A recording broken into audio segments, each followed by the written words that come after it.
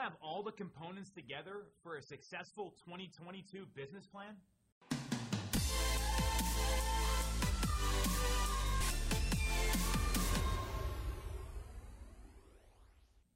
Fall is in the air. It's almost October. This is the time of year when you better have your business plan almost done.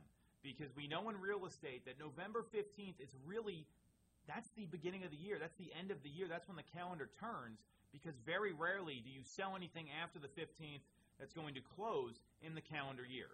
And you've heard this quote before, proper preparation prevents poor performance, or the Ben Franklin quote that failing to prepare is preparing to fail. And this is so true. And this is something that the industry lacks, business planning. Nobody does it. They don't talk about it. New agents come in. Their broker sends them to a desk, wishes them good luck. That's not how to win in the marketplace. What I want to walk you through today are the key components to a business plan that's going to set you up for success. And there's a lot of ways to do this. I'm going to go very high level because we know there's people that are super analytical and can break down numbers. We know there's people that they need to hear it and they learn, through absorption and learning people explain things to them. And then we know there's people that got to write stuff down and have a plan and then draft it over and over and over again, almost like a writer, to get to a point where they want to go. So instead of going granular, I'm going to go high level because a lot of folks, they tend to go so granular that they get lost in their plan and then they don't look at it until April, blow the dust off it, and realize they haven't done any of the stuff that they're supposed to do. For a plan, there's a couple critical things you're going to want to look at. Number one, the plan has got to be in writing. If you don't write it down, it's not real. And then you've got to have visual reminders daily up in front of you. So if you're prospecting every day, put an index card with your goals right in front of you so you see what you're working towards. And you're standing up, you're looking at it day in, day out.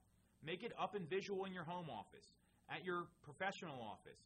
Keep it in your car. Have it everywhere so you are constantly reminded of what you're working towards.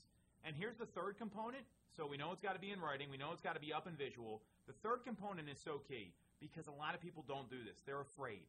They get nervous. They get uncomfortable about what's happening. Declare the goal publicly. So tell your wife, tell your kids, tell your husband, boyfriend, girlfriend, parents, teammates, your managing broker, your best friend, your accountability partner. Tell people what you are trying to do because that's going to raise the stakes with accountability for you.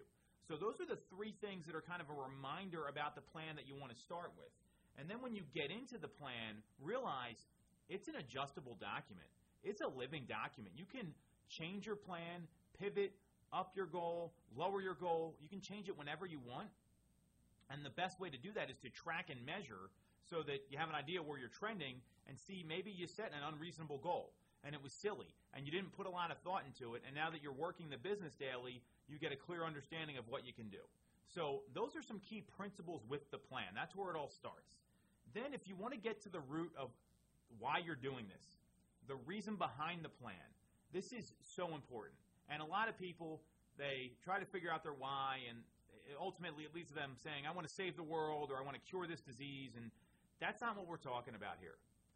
You need to think about when you hit your goal, how is that going to affect your life? What's that going to do for you?